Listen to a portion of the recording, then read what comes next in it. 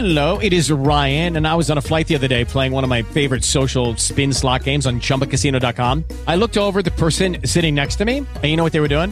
They were also playing Chumba Casino. Coincidence? I think not. Everybody's loving having fun with it. Chumba Casino is home to hundreds of casino-style games that you can play for free anytime, anywhere, even at 30,000 feet. So sign up now at ChumbaCasino.com to claim your free welcome bonus. That's ChumbaCasino.com and live the Chumba life. No purchase necessary. VGW. Void where prohibited by law. See terms and conditions. 18+. And this is Geeks Worldwide presents Preston Key. I am, of course, your host, Michael Schluger, and this is episode 277. We have a fantastic show for you. Let me introduce the crew. We have Jay Rich, the guy forever stuck looking at his iPhone there. Yeah, perfect. Beautiful. It's just the best. Yes, it's true. Returning from last week, Yahel. Thank you so much for joining us. And a new guest host, the former host of the Alt Brown podcast, Shahryar Rizvi. Hi. Did I butcher that? Did I say that correct? No, you got it right. All right, good. I'm just making sure. I worry about these things. So lots of stuff to talk about. Lots and lots of stuff to talk about. It's funny because we went through that sort of dry period for the past 3-4 weeks where there wasn't much to talk about, and now E3 is almost upon us. We have 1 week to go, so lots of stuff is starting to come out. So a couple of things. First of all, we are going to be live streaming 2 of the conferences. The Microsoft one on Sunday.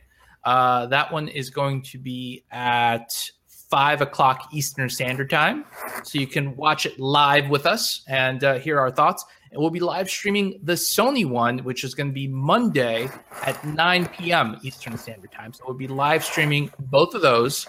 The other ones are during work hours, so I don't think most people will be able to watch it unless your job doesn't care. So yeah, but those 2 we're definitely going to cover. We also have a quick PSA for you. We always like to let you guys know whenever free stuff is available. And so right now, there is a free game available on Steam called Outland. This game was released back in 2011. It's an Ubisoft game. And honestly, I don't remember this game coming out at all. Do you guys remember this game coming out at all? No. Not at all. This fantastic deal was the first I heard of it. Yeah. Which is weird, right? Because it's like a major... Yeah, it's like, and it appeals to me because it's like Metroidvania meets Ikaruga. So it's like I should have known about this, but I didn't. Right. Yeah.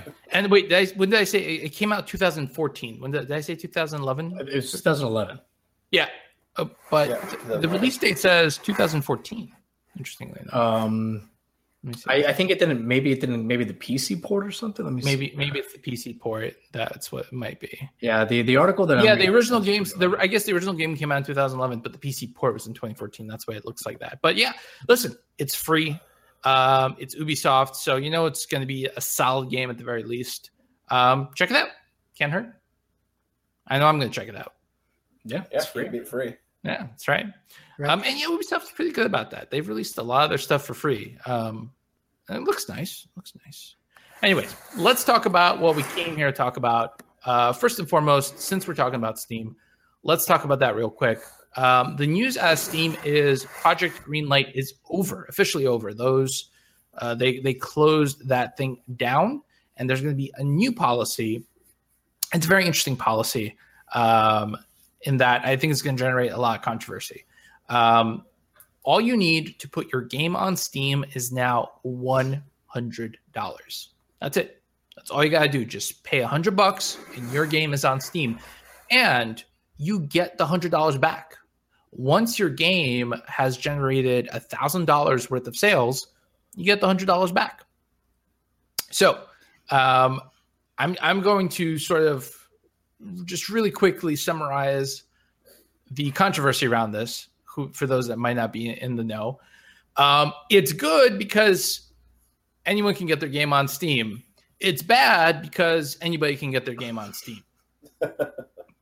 That's what it boils down to. The first question have is whether that $1,000 is also tied to that whole trading card thing if they decide to do something else like that? No, I don't think it's tied to that at all. I think it's just pure sales of your game, not like from any money generated from the free trading card thing. Mm-hmm. Yeah, that's a good question.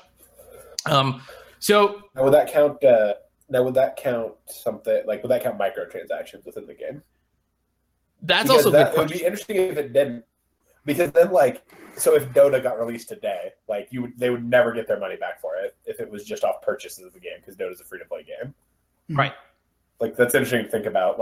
The implications if it doesn't count microtransactions, then that's just free money for Steam on a lot of games that they're never going to have to pay back.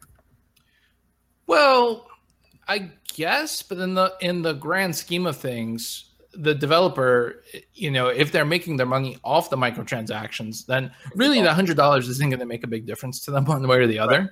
It's not going to make a big difference to the developer, but it's going to make a big difference to Steam when they get a free $100 from every free-to-play game that goes up on Steam. Well, I think it's unfair to say it's free. I mean, they're providing the platform for distribution. No, I agree with that. But I'm saying it's an interesting way to make it's easy money for Steam.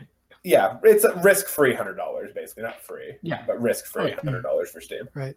Yeah, I don't know if they mentioned specifically microtransactions, but I'm gonna see if anyone comments about that. But let's assume that they give the money back with microtransactions.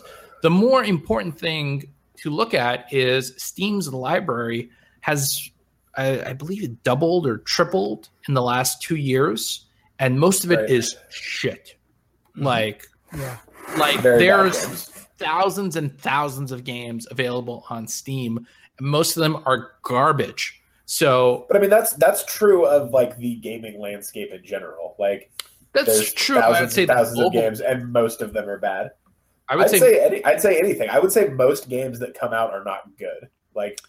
Most it's a lot games more expensive. Are not. Hold on, it's a lot more expensive to get your game out on Xbox or Microsoft or PlayStation or whatnot. Oh yeah. So obviously, so you'd say a majority of those titles are good though that come out. You'd say over 50% of games that come out on Microsoft, on Sony, on PlayStation and Xbox are good games. I don't know if I would say that. Over 50%. Maybe not good, but they pass some quality assurance. As far as I know, you don't have many games with Unity assets. Just someone had to have greenlit those games. The publisher at some point was convinced that this was a good idea, right?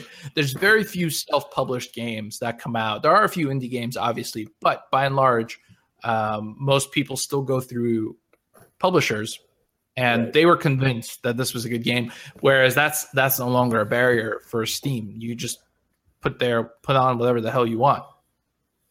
So, yeah, it's man, I just don't see how it ends well. I mean, I know that they said that they're going to have both human, like some kind of system where people look at some of the games, right? Some of the other ones are kind of go through an algorithm instead to filter them out. But I don't know. That doesn't sound like a great system. How do you decide which games get looked at by a human, which ones don't? Is it maybe somebody that's published a few games and they've done X amount of sales? Maybe they just get pushed through the algorithm. They didn't really give out any details, which does make it feel like Steam is just trying to make, like Jay was saying, an easy $100. That's an excellent point, right? So now there's going to be as much of a downpour of games as there was before. Now it's going to be a deluge. And how do we, as the customers, figure out what the hell to even play, right? I think it was, especially with Greenlight, it was you pay the fee and you get added to a voting pool, so no guarantees there. But now Steam Direct, there's, even that, it's going to be that much easier. Exactly. And I mean, I'm going to look it up right now. How many games are on Steam? I believe it's around 10,000. I'm going to double check. Oh yeah, the power of the internet. Now, if I remember, what the Greenlight fee was roughly 100 or so, or was it more or less? Yeah, it was $100 to enter the. It was $100, but you had to do the voting thing. Mm-hmm. Yeah. Oh yeah, the voting thing to be added to the pool, which there wasn't much guarantee on that. Which I mean, and that's not really fair either. I don't think to the developer. So I mean, I don't know what the fucking answer is between, what they're doing now and the Greenlight system. But I don't know that this feels like too easy for anybody with $100 to just jump in. By the way, I wasn't far off. It's currently at about 9,383. Be interesting to see in a year where that number's at. Yeah, so last year, and I literally have the forum posts that tell me when people were talking about this. Last year, it was at 7,000. Right, so it went from 7,000 last year to over 9,000. And now it's going to be, I can't even imagine, it's going to be 13,000, 14,000. I'm not sure. I don't know. I'd say we'll hit at least 13 by the end of this year. At least. And Steam isn't known for like bringing in a lot of people. Maybe they'll outsource it, but you brought up that point earlier, Yahel, of how are people going to look at this and figure out what's good, what's bad. Right. That's going to be hard. It's going to be really, really hard. Yeah. Well, I mean, it works for Steam right now, like as far as like community reviews go. Like that's mostly how people determine. Or you're talking about like actual quality control. Both. I mean, both. Yeah. Yeah. Even with because I mean, like the community can determine if a game is quote unquote good, like whether or not people will like to play it. But like the massive deluge of just games that are like not ready for prime time is gonna be huge, like you said. Like anyone with $100 can just now get their game on Steam. Like pretty much. That's bad. That's bad. That's a and bad also mentioned, thing. the whole, asset flipping market. Like it's going to be much worse if it's going direct. Well, it's interesting because last week we talked about a story where people were exploiting the card trading system built into Steam to make money. Was going to be the next thing I said too. So that's also going to be, they're also going to have to step up their efforts on that front as well.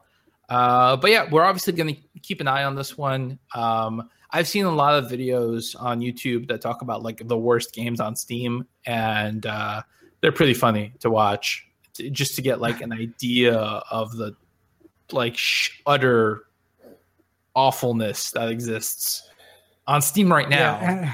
I think Jim Quisition is often on point in showing all the crappiest games, and of course doing the legwork of sharing these kind of unscrupulous developers. Pretty much. Yeah. We're gonna keep a close eye on it, but in the interest of time, because obviously we have to do E3 predictions. Duh. We're gonna keep it moving. I did want to talk about one more PC story, and this was very, very interesting to me. The CEO of Fig gave a recent what do you want to call it? Like a keynote speech, I guess. And so Fig, for those of you who haven't been following the show for a long time, is a crowdfunding platform similar to Kickstarter. The difference is it's curated. That's the first difference. Basically, people submit their games to Fig. Fig decides whether they want to put the game on the site or not.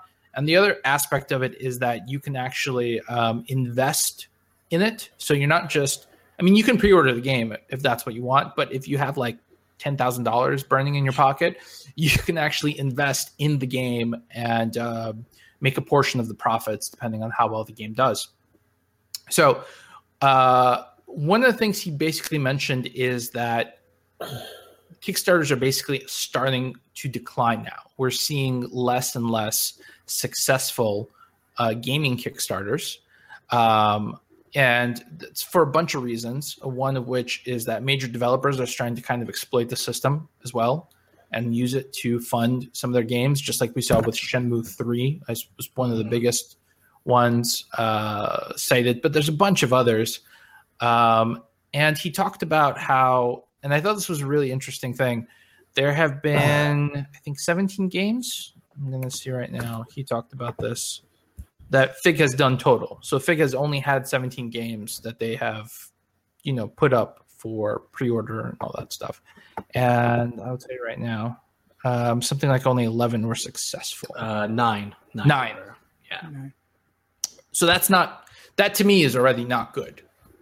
Part of it, I imagine, is that I think Fig is one of those things where not as many people know about it as they know about Kickstarter. Mm-hmm. So I think that is some aspect of it. But there's been a lot of recent high profile. What do we want to call them? High profile failures, high profile disappointments. Disappointments. Yeah, I would say disappointments or not bombs, even though but well, like the name that comes to mind is Mighty Number 9, which was successful, but the game itself failed. Oh boy. and if you remember, before Mighty Number 9 even came out, they were trying to kickstart a second game called Red Ash that was sort of based on the Mega Man Legends archetype, and that one wasn't even successful. That one didn't even meet its goals. But there's been others, and correct me if I'm wrong, but didn't No Man's Sky start off as a Kickstarter as well, or no? I don't recall. I'd have to double check that one. But Mighty Number 9, Yooka-Laylee has obviously been met with a lot of disappointment. A lot of people have expressed unhappiness with that one. Project Phoenix. Can I do a Yooka-Laylee rant real quick here? Go ahead. Oh. 30 seconds. So I'll tell you why everyone's disappointed with that game. It's because Banjo-Kazooie isn't as good as you remember it. That's it. That game plays exactly like Banjo-Kazooie, and everyone's just mad that the game's not as good as they remember it being. That's it. If Banjo-Kazooie was straight re-released today under somehow they were able to just wipe the entire planet's memory of Banjo-Kazooie, and they released it, even with HD graphics, but the same exact engine, people would hate that game. They would call it a collectathon. They would say it's dumb. They would say the story doesn't make it. It would be a disaster, and everyone just wanted to go home again, and they can't. They realized that with Yooka-Laylee. Sorry. Anyways, continue. I think that's probably a fair criticism. Yeah. I mean, that's. I think there's kind of a trend with all these, these crowdfunded games where they're kind of basing their appeal off nostalgia. Of course. Mm-hmm. Absolutely, without question. Yeah, it remains to be said whether that's sustainable in the long run, even on Fig's side. So let me ask you this: do you feel like we're going to see sort of a drop off of games that are, because what I'm noticing is that while there are still plenty of games that are kickstarted, I'm noticing that more and more of them are just barely meeting their goal. Mm-hmm. Whereas before you would have the game would do 10 times whatever its projected goal was. Now I'm seeing a lot more games that are just squeaking by basically, or maybe doing 10% better than what they intended for. You feel like that's going to be a trend? Do you feel like developers are going to be moving away from Kickstarter, or you think it's here to stay? Oh man, I mean, I just think people are burnt out on them. First of all, there was this era, which Fig talks about. The Fig article talks about a little bit, how there was this era where there were just a ton of Kickstarters getting funded, and people just kind of get burnt out on that kind of stuff. And then when you see and hear about so many disappointments, I mean, people have trepidation about doing pre-orders now, let alone a game that's just trying to get funded. So I can see why it's waning. I'm a big fan of gaming, obviously, and I've donated to one. And after I did it, I was like, why did I do that? That was stupid. And it was Yooka-Laylee. It's funny because I've actually kickstarted 10 games easily, and not all of them have come out, even though it's been years. Project Phoenix was probably the biggest one that I funded that still isn't out, and there's nowhere near to being released, and I don't know if I'll ever see it come out. But I did Planescape. I did. I'll tell you right now. I'm going to pull them up right now and tell you guys. So while you pull that up, I think the big thing with Kickstarter is that Kickstarter games are pulling off of a very small percentage of gamers that are willing to give money for something that they may not get or that they have to wait for. And so the more orders that end up coming out, the more that are competing for that same. Mm-hmm. I think the number of people willing to kickstart a game is not growing at the same speed of greedy developers being like, oh shit, we don't have to pay for our game. We can make people pay for us to develop it and then still buy the game. I'm going to do that. I would argue the number of people willing to do it is decreasing, if anything. Right. Yeah. If anything, it's going down, if not plateauing. I completely agree with that. Yeah. I do like Fig's idea behind getting these projects funded. It doesn't seem like they're particularly successful right now, but like you were saying, it could be just because they're not very well known to begin with. I mean, they have some big names behind it. Tim Schafer obviously being one of the bigger ones behind this one, but they also have isn't I know Cliffy B's on there. Yeah, Cliffy B. I think you have who else? The get the name, but not Phil Spencer. Damn it! I'm gonna not Phil Spector. I don't think. Not. Hold on. I'm trying to remember all the guys. So you got Justin Bailey, Brian Fargo, Aaron Isakern. You got Alex Rigopoulos, who is the co-founder and chief creative officer from Harmonix. Tim Schafer, who I already mentioned, and then Fergus Urquhart, who is the CEO of Obsidian Entertainment. And just to mention, they do have projects on Fig, so they do have an interest in seeing this succeed. Right. And right now there's 4 games on there. 2 are in development. 1 you can invest in, and the other one I think completed. Yeah. Right.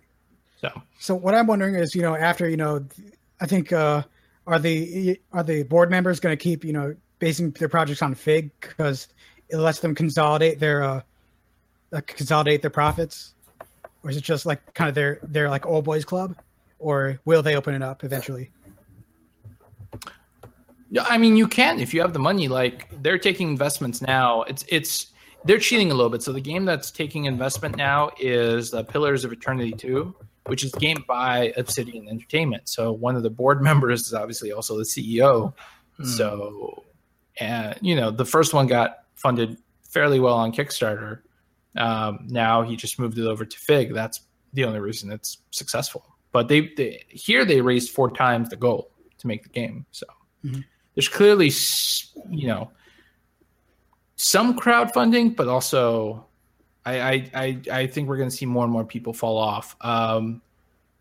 What's that other space game that I've ranted about before? Oh, Star Citizen. Star Citizen. I thought you were talking about what's it called? Mining simulator in space. Space Engineers? Or No. He's talking about shit. I've the pushed it from my MMO. memory because it's so goddamn stupid. EVE Online. Is that the one? No. Okay, keep talking. I'll figure out what it is. All right. By the way, I did want to say I was totally off about No Man's Sky. I don't know why. I don't know why they thought they were kickstarted. They totally were not.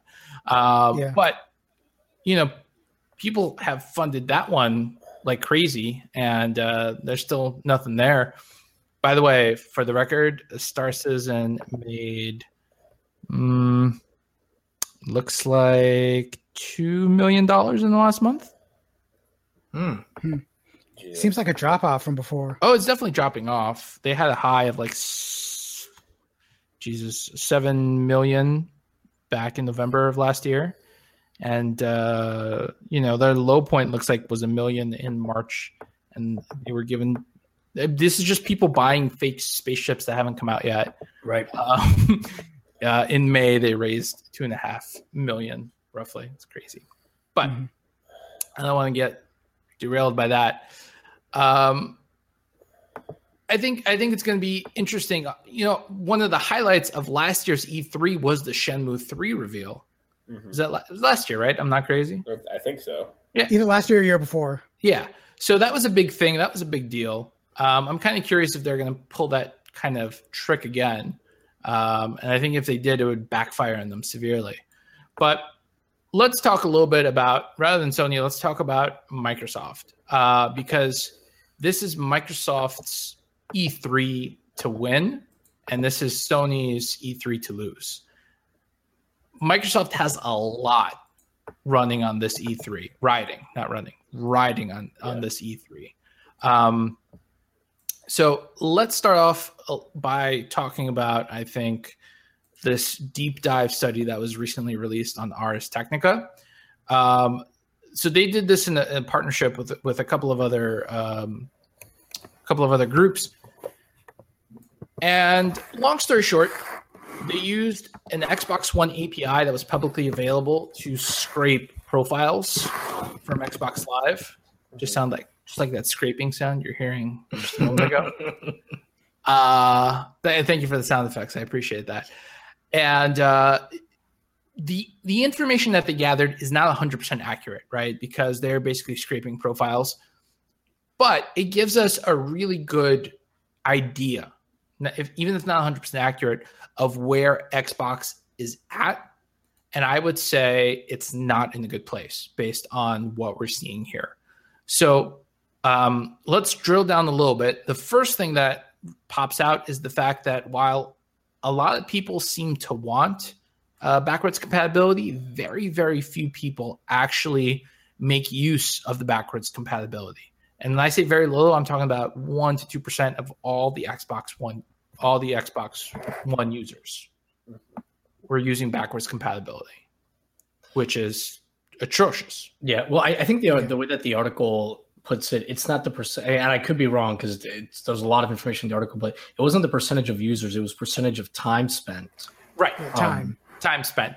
But which I know that's same thing essentially. Yeah, it's not good either way. Yeah. Well, as far as time, as long as they get the money,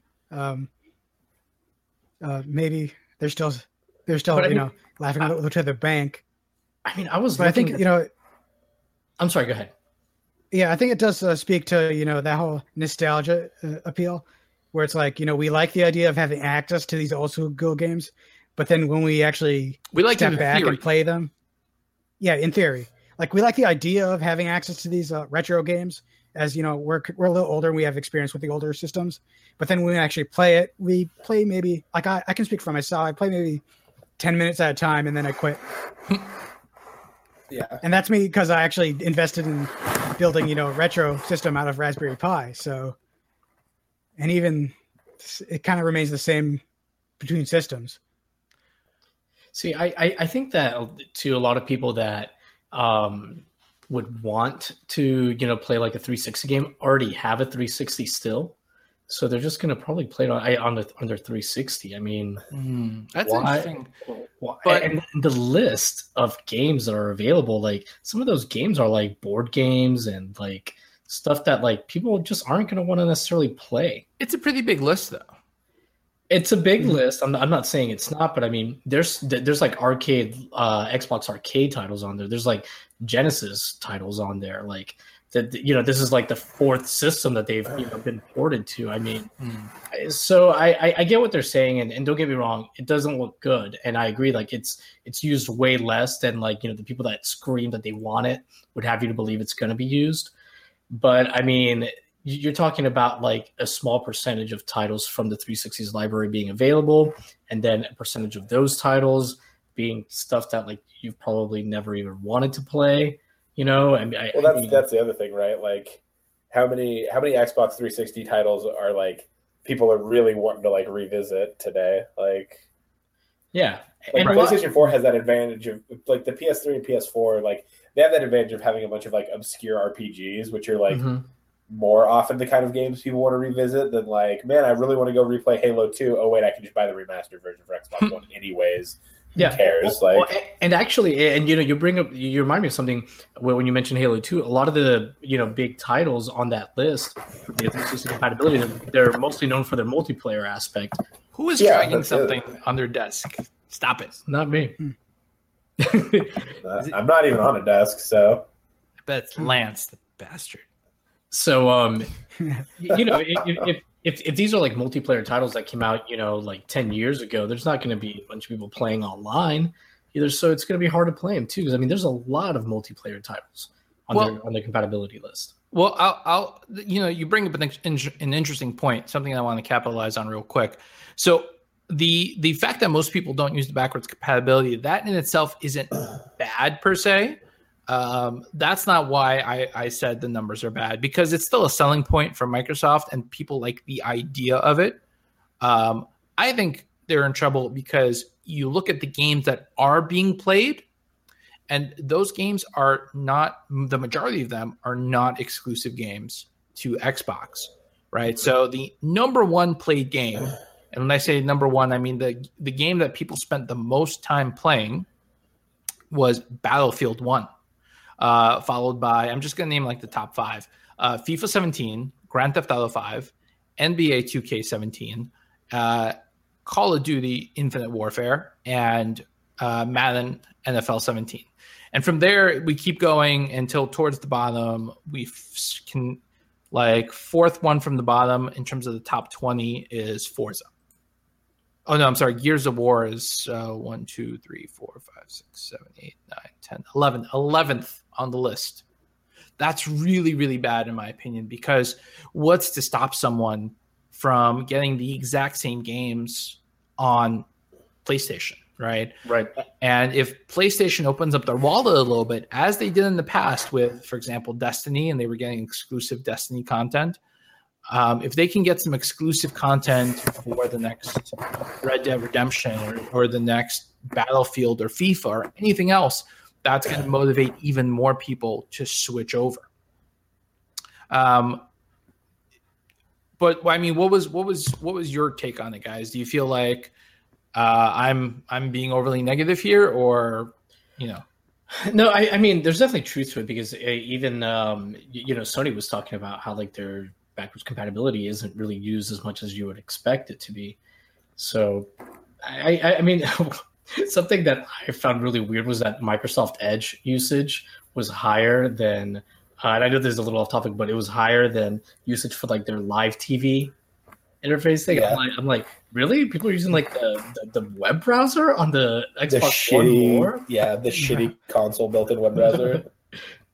So I don't know. I thought that was interesting, but I wish think Edge usage is only that high because you can't download Chrome or Firefox on an Xbox One. Like, let's be real. I wish there was a way to see like how many hours the games that are currently backwards compatible for the Xbox One, how many hours those games are being played on the 360.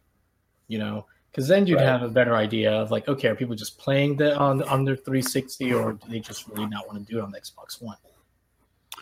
I mean, if you look at it, most of the games are the most backwards compatible games that are played is Call of Duty, Black Ops, Skate 3, Mass Effect 3, Halo Reach, Call of Duty, World at War, Red Dead Redemption. Those are the top 6 or 5. People playing Mass Effect 3 just trying to forget that Andromeda exists. Right. So, I mean, those are all good games. Those are all well-reviewed games. I'm sure all those games saw a bump usage when the backwards compatibility came out. So when Microsoft announced, now you can play Red Dead Redemption, I'm sure the usage numbers went up. Because these numbers are captured during a specific time frame between September 2016 and February 2017. So I wonder if they'll even bother with backwards compatibility in the next system. Yeah. No, why bother? I don't see it. I doubt they will. I think only if there's money involved, which, as long as they pay first time, it's a kind of a maybe. I don't even know about that. We'll see. But so going into E3, right, we know that the big news, that the big reveal, even though it's not really a reveal because we all know about it at this point, is going to be Scorpio, right? So, and along with Scorpio, there's a couple of pieces of information that we know. The first is that Xbox will not be doing any virtual reality reveals at E3, which is, I think, very surprising. Because you would think they would do like a 1-2 punch, that they would bring out Scorpio and then highlight how it's so powerful it can do, VR better than PlayStation, for example. Mm-hmm. But they've already said that's not going to happen. Period. And obviously we're going to get the the price point for it. Obviously the PS Pro is $100. The PS Pro is $100 more than the baseline PlayStation. Do you think that the Scorpio is only going to be $100 more than the baseline Xbox One? I don't think they have a choice. Yeah, I think they have to match. I don't think they have a choice if they want to be competitive, but I also don't think it's going to be only $100 more. I think they're going to way overprice it, just like they did with the Xbox One. It's going to sell like garbage, and then they're going to have to do like an emergency price drop.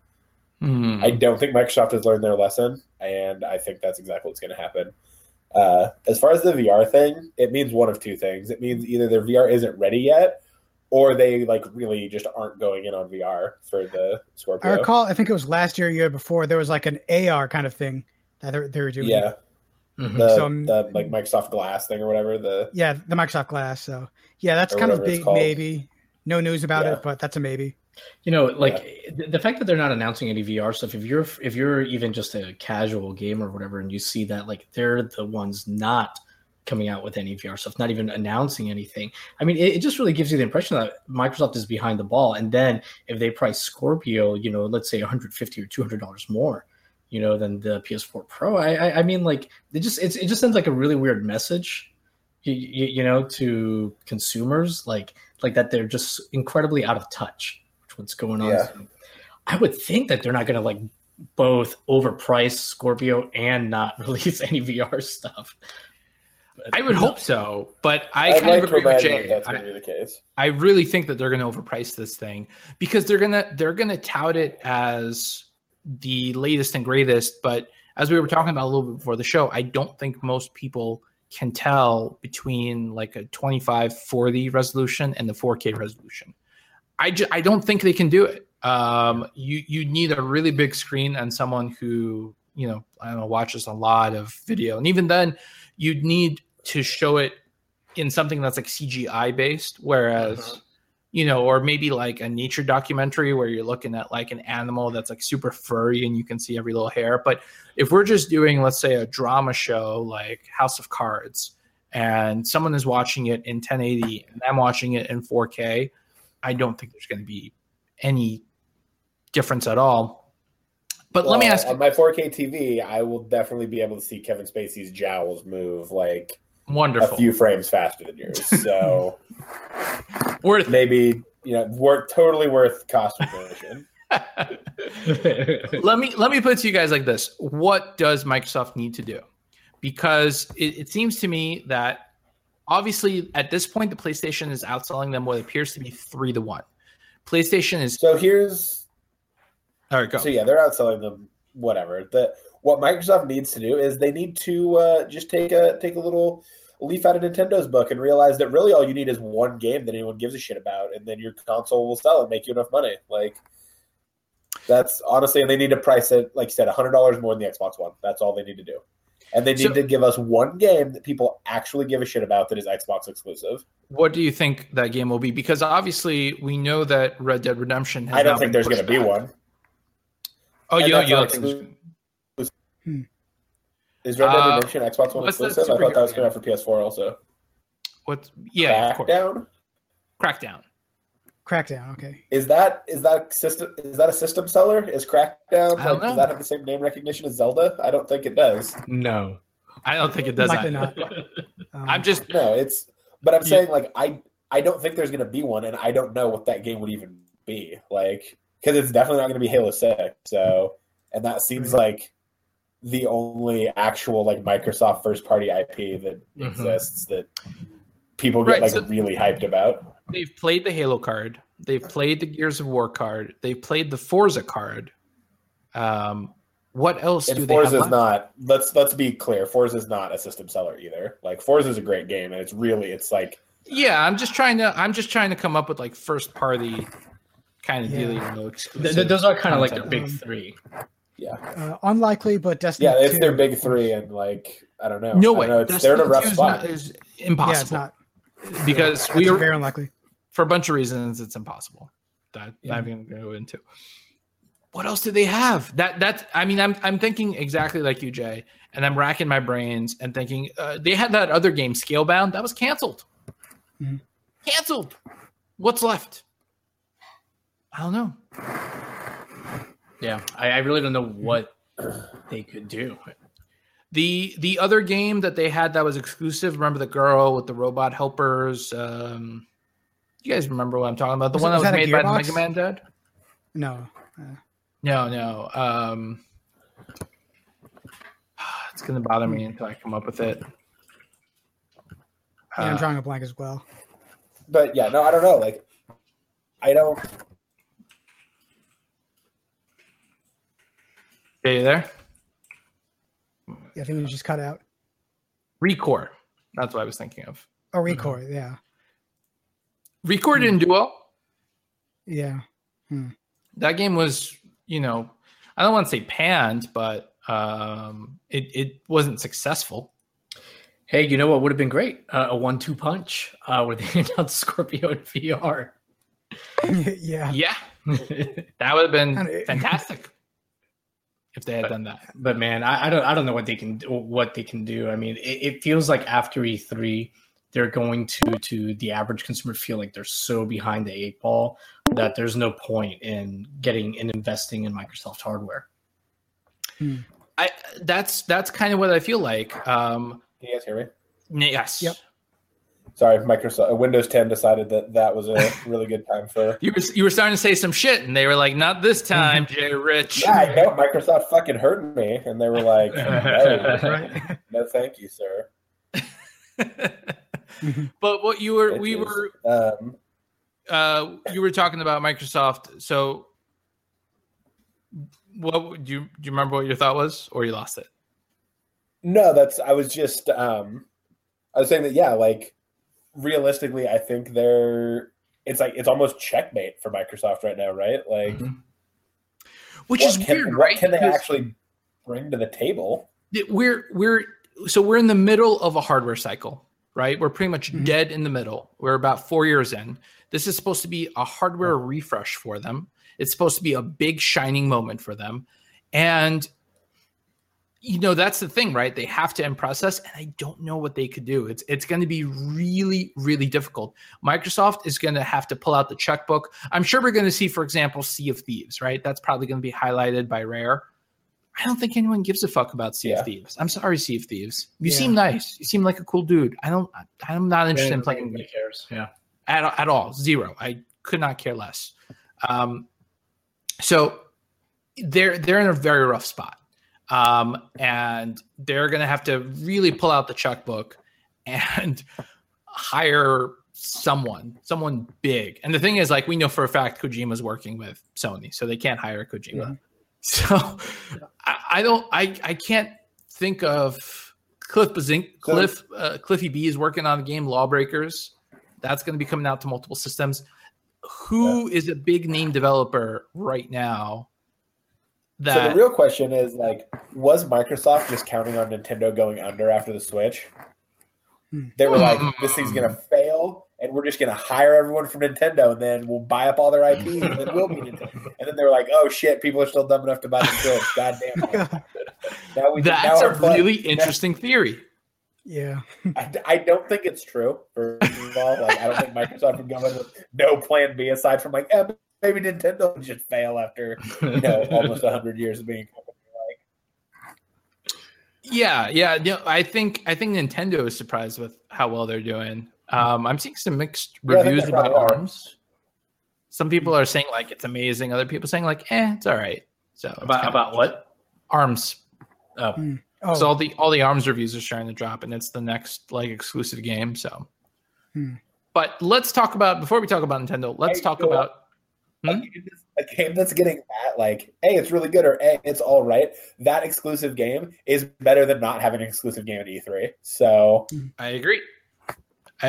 So I'm super excited about the Microsoft E3 presentation. I'm excited because like I want to be impressed. I want to see what they have up their sleeve, but at the same time, and the thing is like they're backed into a corner. So I feel like they are going to do something impressive. But, if they come out and they say the Scorpio just $599, that's it. Done. Game over. Game over. Done. Doesn't matter what else comes after that sentence. I mean, that they're going to announce it's backwards. The Scorpio's backwards compatible with the Philips CDI. Yeah. I mean, they could say that the console gives you hand jobs. It doesn't matter. It's not going to sell. Done. Just done. But let's talk about Sony. So this is obviously Sony's E3 to lose, and I don't think they're going to do it. Sony's been really fucking brilliant the past couple of years. All they have to do is throw in more teasers for a Final Fantasy VII remake, and that's just gonna. Yeah. So they've got Final Fantasy, Gears of War. I'm sure we're going to see more. Not Gears of War, God of War. Sorry. We're going to see more God of War. We're going to see more Final Fantasy. We're going to see Destiny 2. I am positive that they are going to have a Destiny 2 exclusive thing going on because it worked really well for them with the first Destiny. So we're going to see that. There's no question. They're going to highlight the PlayStation VR because that thing is selling really well, better than the other VR units because it's cheaper and because more people have a PlayStation in the home. They are on pace to outsell the PS2. That's how well the PlayStation 4 is doing. Which is pretty insane. Which is crazy, exactly. And one of the things they said is they're not threatened by the Switch. They're like, most people are going to have both in their homes, basically the argument they were making. So I'm going to shut up now and give you guys a little chance to talk here. What do you think Sony needs to do? Do they need to just show up, basically? Or what are you expecting from Sony at E3? I think they may just, like I said, they're going to throw a bone for Final Fantasy VII. They may throw a bone for Death Stranding. I don't know if they're going to do the show on the floor. We'll get some new goddamn fucked up weird trailer for Death Stranding. And we'll applaud. Kojima did announce that he's not going to show any gameplay, though. He said that. Oh, yeah. No, it'll just be another weird ass trailer. Yeah. And just another trailer with all these like fake outs and stuff. Right. Because that's what Kojima does. It'll be just a trailer of CGI Guillermo del Toro like arm wrestling CGI naked normally is. And like Matt Mikkelsen will show up at the end and it'll just be like Kojima's Best Friend Society, the video game. Like, and that's all it is. Like pretty much. Yeah.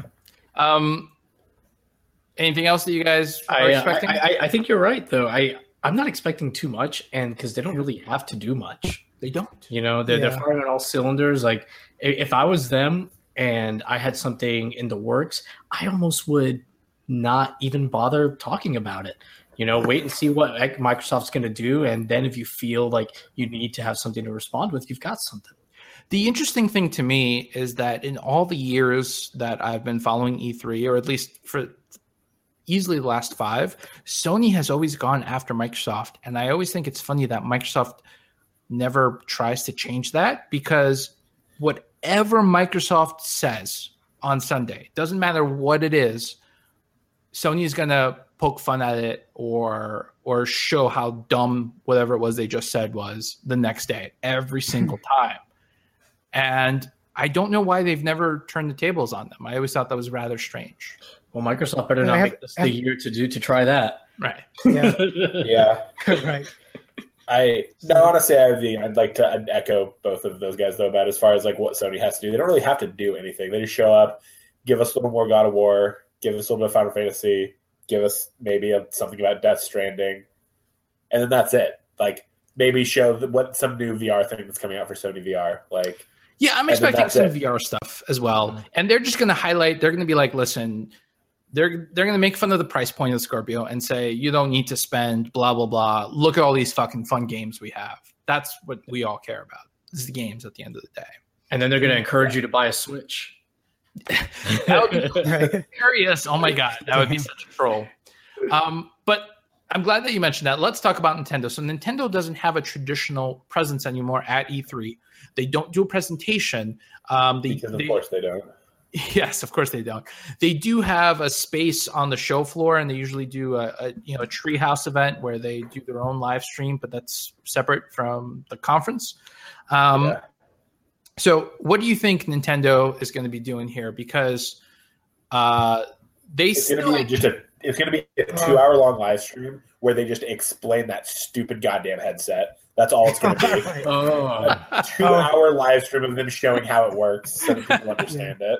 So Jay is referring to the headset for Splatoon 2. The dumbest thing that anyone's ever released for a console. Like, Yeah, you will have to connect it to your Holy telephone shit. because Nintendo is doing its voice stream service through your telephone, not through their console, because they don't know how to internet at all. Damn. Yeah, dude. When I bought a Switch a couple months ago, and like the console, like it just drives me nuts. Like the hardware, like just simple design decisions, like not having a headphone jack, like in the controller, like because here's the thing. So I bought the Switch, right, and literally like a week after, I bought a 3DO, and the 3DO controllers have a headphone jack in them. That's crazy. I'm just like, what is going on? Yeah, no, everyone else. No, it doesn't- The PS3 had a headphone jack. If I'm almost positive, had a headphone jack. PS4 has one. PS4 has Yeah, one for DualShock sure. Xbox. I mean, it's not rocket It's science. 2017, Yeah. like that kind of leaving that out is unforgivable. Yeah. Right. The fact that you have to connect this device to both you have to connect the headphones. I'm sure Lance is showing this picture. They have to connect the device through a what's the word I'm looking for here? There's like a little weird adapter thing. It looked like Yeah, in the picture. adapter. But what's the other word for adapter? Dongle. You have this funky ass dongle that you have to connect to both the telephone and the system and the headset to make it even work. It's 2017, as you said. It's craziness. And you know, Here's here's how you can tell that they fucked up this headset. They needed to release a diagram to explain to people how it worked. That's it. That's the whole thing. Like, if you release a piece of hardware in 2017 that you have to have like supplemental reading material for, especially if it's something that's as universal as a goddamn headset, like, what the fuck? and you know, Hori like didn't want to do it that way. No, Like, of course not. it was like they had no fucking choice, you know. Like, can you imagine? You're like you Signed the work at contract. Hori, and I you're was like, like- what? Yeah. You want us to stick to this where? What? Awful. Like, do you think it was like Nintendo like approached them and was like, "Hey, great, we'll give you the licensing right to this blah blah." And they're like, "Great." And they signed the contract, and they're like, "All right, so here we go." Nintendo like, "Oh, by the way, we don't have a port that you can use. We don't have a jack. So figure out how to do that without." You're gonna make a dongle that looks like a little house. They're like, "No, don't worry though. There's going to be an app that you can download on a phone for it. So just phones already use headsets, so just do that." Like, Right.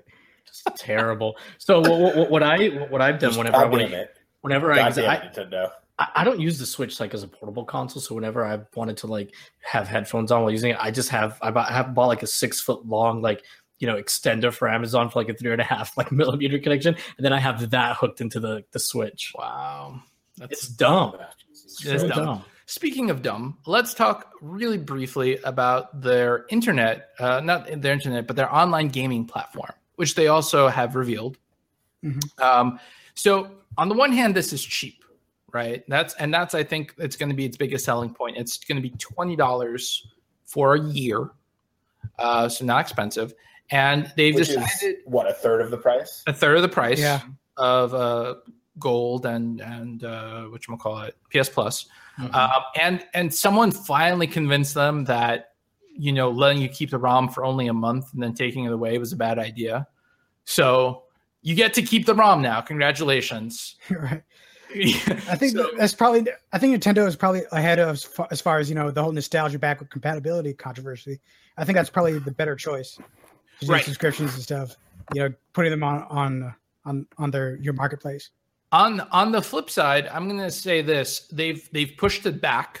So it was supposed to come out a little bit later this year. They've now said that's not happening. It's going to come out in 2018 because we need more time because we don't know how the internet. It's still scary and frightening to us. And I'm gonna throw this thing out to you guys. So $20, but you're getting NES ROMs. They still haven't even confirmed SNES ROMs, just NES. Mm-hmm. Yes, you're paying $3 more for the other systems, but you're also getting AAA titles, on a fairly regular basis, not every month, but still fairly regular basis, games that have come out within the last year or 2 or 3. Which do you think is the better deal? ROMs for $20 for the NES or AAA titles for 3 times the amount? Because I think it's an interesting question. I think going back to the nostalgia thing, I think it makes sense for Nintendo to do a subscription service as people are going to play like 10 minutes at a time because, they're getting more than whatever, basically whatever Microsoft's charging on the market. Right. I think it's still a better deal as far as Nintendo is concerned. I think the big question is how many games are going to be available at the onset, right? Are they just going to have like 5 NES ROMs, or are they just going to open up the doors and give us, let's say, 50? Because if they give us 50, if they just give us like the NES Classic library from the get-go, then I think it's a better deal. Oh yeah. Whereas if if they're going to be slow about it and just do 1 ROM a month, then I have a problem with that. All right, I'm gonna give you a spoiler alert for what we're gonna be talking about in a year. Okay, ready? This is the story that's gonna come out in a year from now. It's gonna be a study is gonna be done probably by Ars Technica that shows that all of the games that Nintendo has offered on this thing are all of the lowest selling. All the expensive ones are still just on their virtual console. I believe it. I believe it. I don't know. I think the price is good. I think it's fair.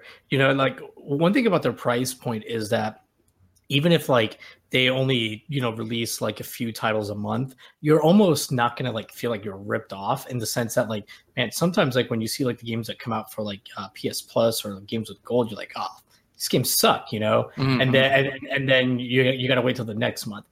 And you're paying it 3 times the amount. Whereas, with Nintendo's price point, it's like, okay, well, whatever. I'll wait till next month. It's only like, $20 for the year. Right. That's fair. That's very fair. The $20 is a really smart price point. Like, because that's $20 for an entire year. You're not going to remember when it re-ups. Like, it's going to be one of those things. Right. Like, you're not even going to remember what, like, $20 come out of my account. Okay, that's fine. Like, I think if Nintendo is going to do, like you mentioned, Yahel, if they do like 5 games a month, 5 ROMs a month, that's going to be a much stronger argument for on their end. And if they can open it up and even do, like, I know this is going to sound crazy, but if they do N64 ROMs, that would just be like, it's insane to me that they're not. It's insane to me that they haven't already announced that through GameCube runs. Honestly, like it's insane to me that they haven't done that. Like, just like they should have. Yeah, no, they should have announced that from the onset. Like, NES through GameCube. Like, that's where they're going to be pulling from. I think that's how they're going to be successful, and I think they are starting to realize that they need to dig into the library a little deeper and open the doors a little bit wider. Is going to lead to success. So I'm optimistic. One of my predictions on that note is probably something about the SNES Classic Mini. Oh yeah, without question, absolutely. It would be complete and utter morons to not do it. I mean, they would just be like, and if they have even one bombshell for that one, like we got the rights back to Super Mario RPG. Like if they have that, I would say that Nintendo has a real chance of like competing with this year's E3. Like, right. I mean, they're not going to win it, but they're clearly, starting to recover from the slump. I will say that. Yeah. I think that's evident that that's happening. I don't know, man. If Sony really shits the bed, like you can never sleep on Nintendo. Like sometimes they do have like big bombshell announcements that are like crazy. Right. I think we are going to see a lot more of the Mario game, the new Mario game that's set in the real world. Odyssey. Odyssey, yeah. Still really creepy, by the way. Like, yeah. So I think we're going to see a lot more really of that. And hopefully we'll see some other games that are not first party. I think that's going to be a really key turning point for them because almost everything that we've seen thus far is either a port or first party. If they can show off some third party stuff at E3, that's going to be a huge win for them. That's going to bring a lot of gamers like myself who are still like unsure and not completely comfortable with things. That's going to definitely push me towards the buy category for them. So I also wonder if a Skyrim for the Switch is still on the table. Yeah. Doesn't that have a release date? I don't recall. Like, how could you not be able to release Skyrim already? Like, yeah. It should have been like day one. Mhm. Let's see here. They asked me for an age verification on Skyrim. That's great. Fall 2017. All right. Why is it taking so long? I don't understand. This should have been. Oh, whatever. Anyway, doesn't matter. That's everything with the Switch, man. That's everything about it feels like it's half-assed, half done, Rushed, and yet they're still somehow being successful, which is kind of crazy. Yeah. Yeah. Well, I think the last two that I remember is, of course, Breath of the Wild and the new Mario Kart, which have been paying dividends for Nintendo and the Switch. Yeah, Breath of the Wild. I mean, but like Breath of the Wild would have been a huge smash success on the Wii U as well. I think more people would have bought the Wii U to play it, but it's irrelevant. Yeah, it's just, I mean, it's an amazing game. So, all right. Last chance to throw out any E3 predictions that we haven't covered before I finish up with our singular what the fuck story for the week. It's kind of funny. More wish lists, like on the PC side, I do want to hear more about Cyberpunk 2077. It's a long shot. I do want to hear more about Mount & Blade 2 Bannerlord. It's very unlikely, but I just want that. want them to throw a bone at me. Also, another thing, big wish list is going to be playable. Bannerlord is supposed to be playable this year at E3. Supposedly, fingers crossed. Yeah, we'll see. Yeah. If you are hearing my voice and you've never played Mount & Blade on the PC, there is a GOG sale happening right now for the next 2 weeks. I'm sure the game's going to be like $5. Right. Get it. Of all those, I recommend Warband the most. I think that has the most support. I think most of the DLC is from Warband. Yeah. Also, the big mod community. If you get bored of medieval, you can do any number of eras. Yeah, pretty much. So definitely Dark Horse prediction. Another Red Dead delay gets announced at E3. Yeah. A second one? It's already been delayed. Second one. Like I said, Dark Horse prediction. Okay. Dark Horse prediction. Yeah, hell. The other Dark Horse, if Ubisoft, if they want to take a risk, maybe Beyond Good and Evil 2. Ooh, yeah. Ooh, yeah. Now that would be interesting. Mm-hmm. So before I read about Microsoft not announcing any VR stuff, that's what I was predicting. I'm going to go with Microsoft is just going to bow out and they're not going to even release Scorpio. They're just done with gaming. That's my this is a waste of money for us. So yeah. Congratulations, Tony. Microsoft just gets up on stage and just is like, "We're done," and just drops the mic and leaves. Yeah. No, it's kind of flip everyone off first and then leave. They really go off base and release like a game on Windows 95 or something. Something real crazy. Oh yeah, I'm down with that. I would love to see them release a Microsoft simulator, like try to run Microsoft yourself. That would be kind of funny. That would actually be pretty funny. Yeah, that would be so good, right?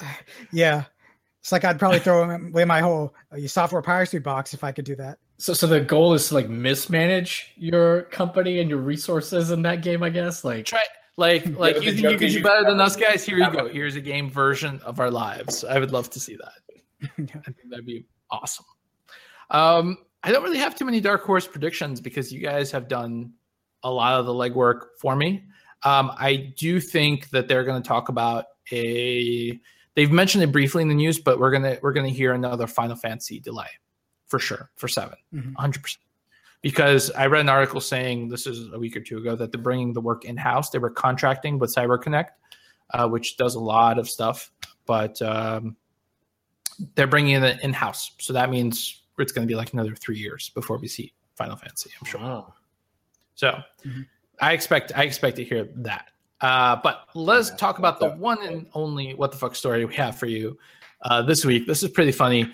A Vietnamese skincare company revealed their new logo, and it was the Resident Evil umbrella logo. Yeah, that's pretty amazing. And there's a lot of promotional like stock footage that they released with people standing next to the logo and looking scientific and. Oh, and they said that like in their little press release about it, like, oh, we understand that our logo looks similar. Apparently, it's the same goddamn logo.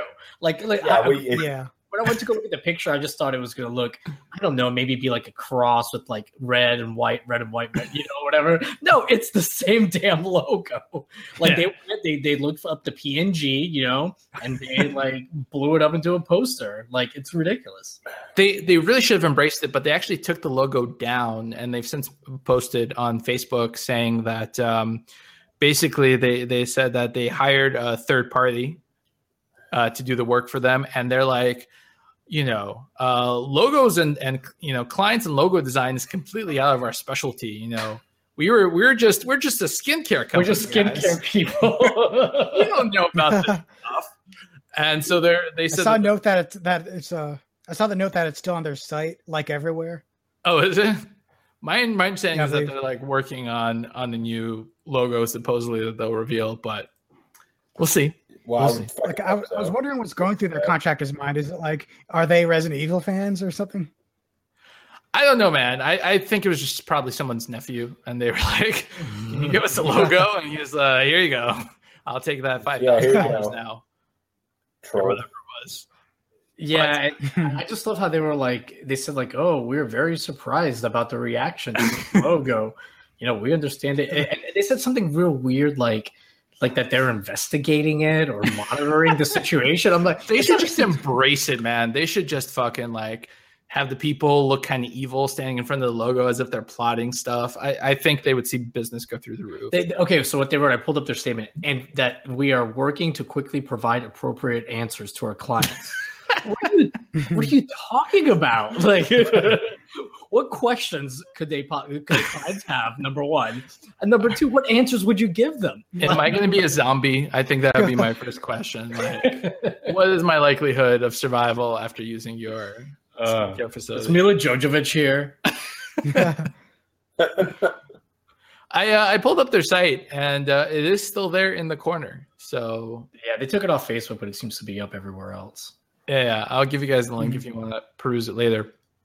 Unfortunately, I know we're a little strapped for time and people need to go. So we are going to end this one a little quickly, but I do want to say if you have any E3 predictions, hit us up. And if someone is, right, if someone gets it right, something that we haven't mentioned, something else, maybe we'll have a prize for you. So tweet at us at Pack Podcast or just comment below. Otherwise, just give us a thumbs up or a like or tweet at us. We'd love to hear from you guys. And don't forget the live stream Sunday at 5 p.m. EST for Microsoft, 9 p.m. EST for Sony on the Monday after. All right. Until next time, I have been your host, Michael Schluger. I'm Jay Rich. I'm Jahel. Sure, Rizvi. Have a great week of gaming. Push a lot of keys for us. We will see you in just a couple of days. This has been a production of the GWW Radio Network. Please don't forget to subscribe, rate, and review us on iTunes, Stitcher, and SoundCloud. Also, check out Geeks Worldwide at thegww.com for all the latest news, reviews, and opinions on video games, comics, movies, TV, cosplay, and more.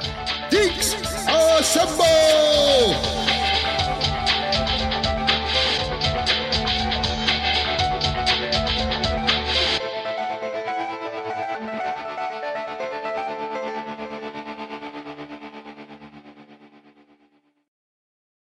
Lucky Land Casino, asking people, what's the weirdest place you've gotten lucky? Lucky? In line at the deli, I guess? Aha, in my dentist's office. More than once, actually. Do I have to say? Yes, you do. In the car before my kids' PTA meeting. Really? Yes. Excuse me, what's the weirdest place you've gotten lucky? I never win and tell. Well, there you have it. You can get lucky anywhere, playing at LuckyLandSlots.com. Play for free right now. Are you feeling lucky? No purchase necessary. Void where prohibited by law. 18+. Terms and conditions apply. See website for details.